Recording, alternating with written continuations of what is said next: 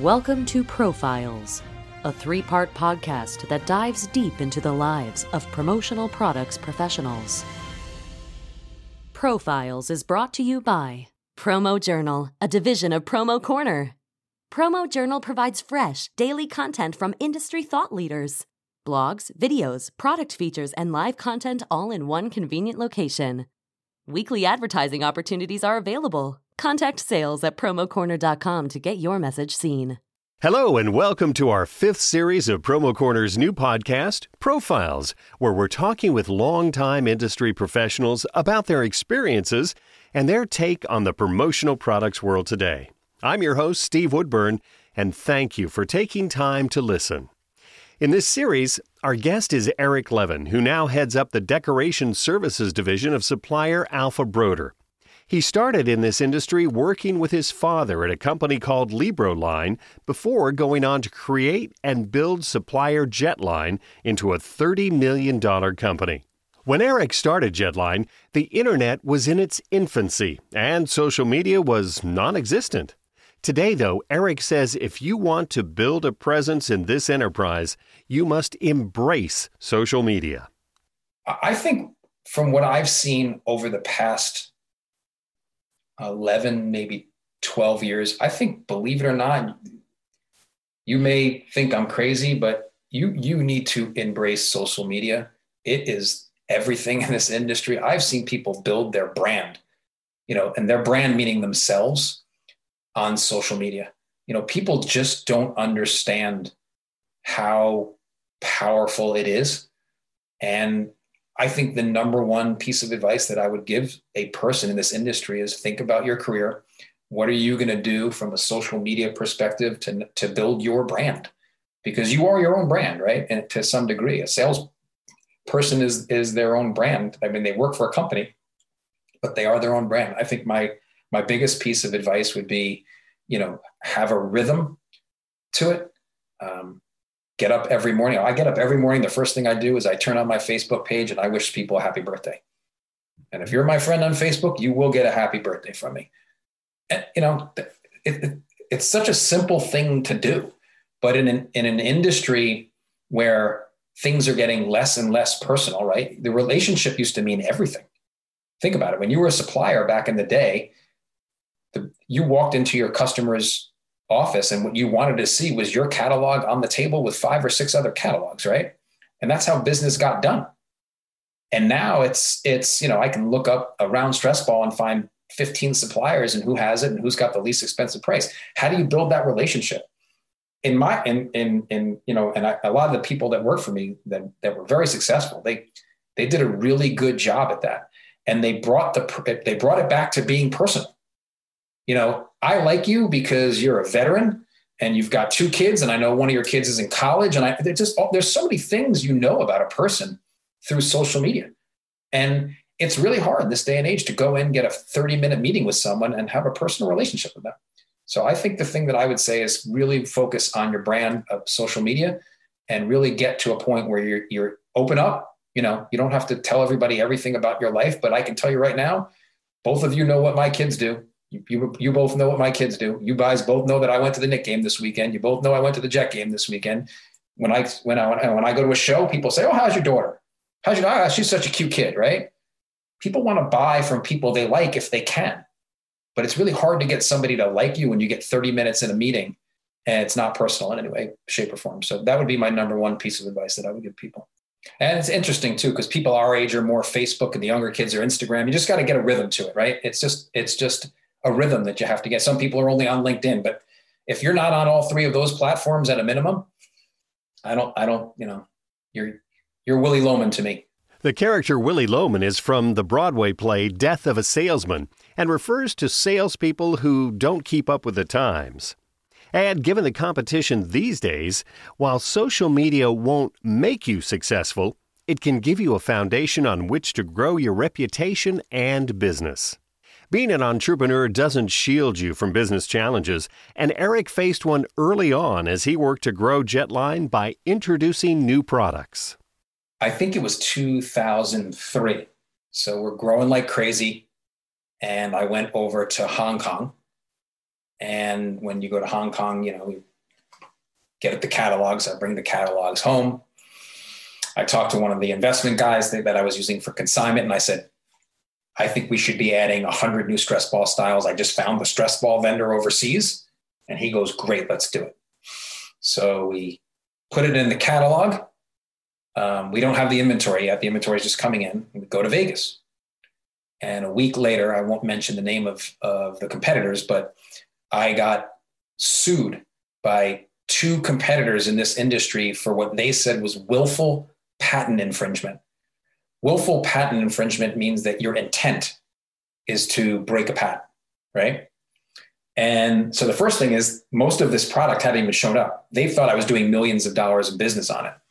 But the reality is when you go overseas at that time, the vendors over there aren't telling you that someone has a patent. And neither of these actual suppliers in the industry had put their patent numbers in their catalog. So I had this year, back and forth and lawyers and waking up at 3 a.m, and they were suing for $250,000 per infringement. Well, I had 100. They were looking for millions and millions of dollars. We hadn't even done $100,000 in sales of the product because it was just starting to come in. They didn't believe us, and we had to go through audits and all kinds of crazy things on that front. So to me, the strangest thing that was one of the strange, worst things that's ever happened in this industry to me. I will never, ever add a product without doing a patent search again. And there was the time Norman Cohen, the chairman of ASI, who we interviewed in Series 3 of Profiles, invited the young Eric out to dinner and wine was served. But not just any wine. I think when they first had opened Vegas, maybe it was late 90s, early 2000s, Vegas was a show. It became the show. And we were all there, and he had a group of us at a private dinner. And I was a kid, right? I don't appreciate good wine, any of that stuff. I still don't appreciate good wine, but I'm a kid. And so myself and Joe Hoffman, who both of you know, were invited to this dinner. And so Norm gets up and he takes out a bottle of wine and he starts telling us about this wine. It's a Maduro wine, and it's older than Abraham Lincoln. And he starts talking about it and talking about it and talking about it. And then the waiters and waitresses all rolled out, and we all got to taste this wine. He put bottles and bottles of it on the table. I have no idea how much the wine cost, but you probably could have bought a used car for what he spent on wine that night, a nice used car. Oh, the things you do when you're young and naive and don't have an HR department to rein you in. I'll never forget the things that we did when I was a young entrepreneur and I didn't have an HR department and I didn't know that I was breaking rules. So, on a Friday night, if we hit our numbers, I would go to a place called Stu Leonard's, and we had a barbecue, and I had a diverse workforce, but I had some of the guys were Dominican, and I'll never forget, they would say, Eric, buy me some Johnny Walker Black.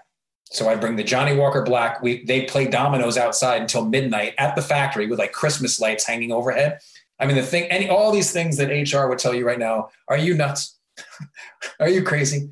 Standing with him throughout the roller coaster ride of building a business has been his wife, Allison. And I asked Eric how they met. I always like to ask. So I went to the George Washington University down in the District of Columbia. We have no football team, which is why I live vicariously through my daughter's football and basketball teams. And I was in a fraternity, and I was the vice president of the fraternity. And so my wife was a little sister. Freshman year, you can either go to sorority or become a little sister. So she ended up becoming a little sister. One of the things you had to do was interview the board, the people that were running it. So it was Halloween night or Halloween, and she came into the house and she said, "Hey, can I interview you?" And I said, "Yeah, I mean, I'm going to this bar, but at a time, but I've got a little time for you." So sat down and did the interview. We hit it off, and I said to her, "Do you want to come to the bar with me?" And she said, "Sure." And so we went to the bar together and we hung out. And on the way home, I kissed her in this one spot, and then lo and behold, I think it was about it was about 10 years later, maybe. I was, I think 25 at the time. She was 23. She used to complain that I would go down to DC to see my friends who played in bands. And, I had this group of friends that still live down there, and a bunch of us would go down. And she'd go, why don't you ever invite me? I'm like, you really want to sleep on the floor at my friend's apartment? Because that's what I'm doing. So she goes, yeah, I'll sleep on the floor. So we get in the car. I've got a ring in my pocket, right? I'm driving 5 hours, and we pull up, and I go, you know what? Let's just see if the bar is going to be open that we used to go to. So we walk into the bar. I go, you guys open tonight? And they go, yeah. And then I brought her right back to the spot where we first kissed. And I said, we're not here just to see the band. And I got down on one knee and I proposed to her in the spot that we first kissed at. But we met. She was a freshman. I was a junior. And that's how it started. And we have two beautiful children. We're still happily married. And this is our first year as empty nesters. So it's an interesting dynamic. You go from COVID, where the kids are home in the house all day long, to empty nesting. After 30 years of hard work creating and nurturing a business, what is it that Eric's most proud of? I think the thing that I am most proud of is just how well the people that worked for me have flourished in this industry. There are so many people out there. Listen, 2 ex-employees of mine are the head of vendor relations for 2 of the top 20 companies of this industry. Again, I had a salesperson who was salesperson of the year in this industry, Jane Ryan. They've all gone on to Meg Erber, who now works for S&S, was a runner-up for employee of the year in our industry. A lot of the people that, when you get acquired, usually what happens is a lot of those people go away, right? The acquirer. But if you look at my management team from the Jetline days, most of it's still intact. There's still the people running a large portion of this business. I have a woman who's the head of supply chain for all of the hard goods side of the business, Teresa Fang, a fantastic person who's grown within the company. I have a woman, Kathy Lynch, who started out with me as an inside salesperson, who's now running the entire front end of the business, all of the order entry side of the business for decoration, including the legacy Alfa Broder decoration, is doing really well. To me, seeing those people's careers grow and really become massive industry people. I mean, there's a lot of people out there that were ex-Jetline employees, and some that still are, that have just gone on to insane, crazy careers. Whether we know it or not, with every choice we make and with each day that goes by, we're creating that which will become our legacy. What is it we want others to say about what we did in this world? What does Eric want his children and future generations to remember about him? Good dad, good husband, and in that order, first and second by far. I hope a good boss man back in the day.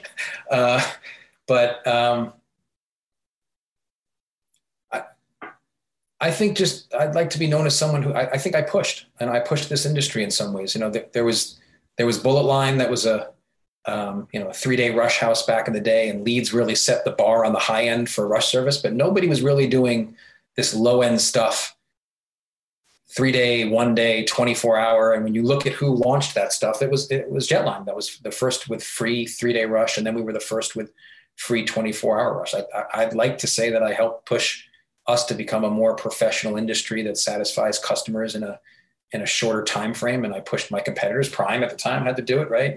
And a bunch of other people had to move in that direction. So if I could be remembered for anything in the industry, I would like to be remembered for helping push that aspect of the business, and because it really does help the customer, right? There are customers who need things quickly, and I think we pushed the industry and set the bar to make the industry go that route. At the end of the day, how does he feel about this industry and what promotional products offer to the end user? I love the industry. It's never boring. Every day is, I couldn't fathom looking up at a clock to see if it's 4:00 and it's almost time to leave yet. I just couldn't fathom that in life. It's a great industry. I always say that, it's going to always thrive because it's not intrusive. Think about so many of the advertising in the world we're trying to block, right? We're trying to get rid of TV commercials on TVs and we click on the internet and we try to get it off. And then here are these guys or women who just give you free stuff and it's useful and it has utility for you. So, I think we're in a good industry that no matter what happens with technology, unless we get to a point that we're cyborgs and we're not drinking water, there's always going to be the need for something to drink the water out of. Eric continues to look for innovative ways to decorate products and build production facilities that are state-of-the-art. His story is far from written, and we'll watch as he continues to drive innovation and creativity in all he does. We're busy interviewing other industry icons, so be on the lookout for our next series. From all of us here at Promo Corner, thanks for listening to Profiles. I'm Steve Woodburn, and we look forward to seeing you next time. Thank you for listening to Profiles. Join us again as we continue to explore the lives of people who have impacted our industry. Profiles was brought to you by Promo Journal, a division of Promo Corner.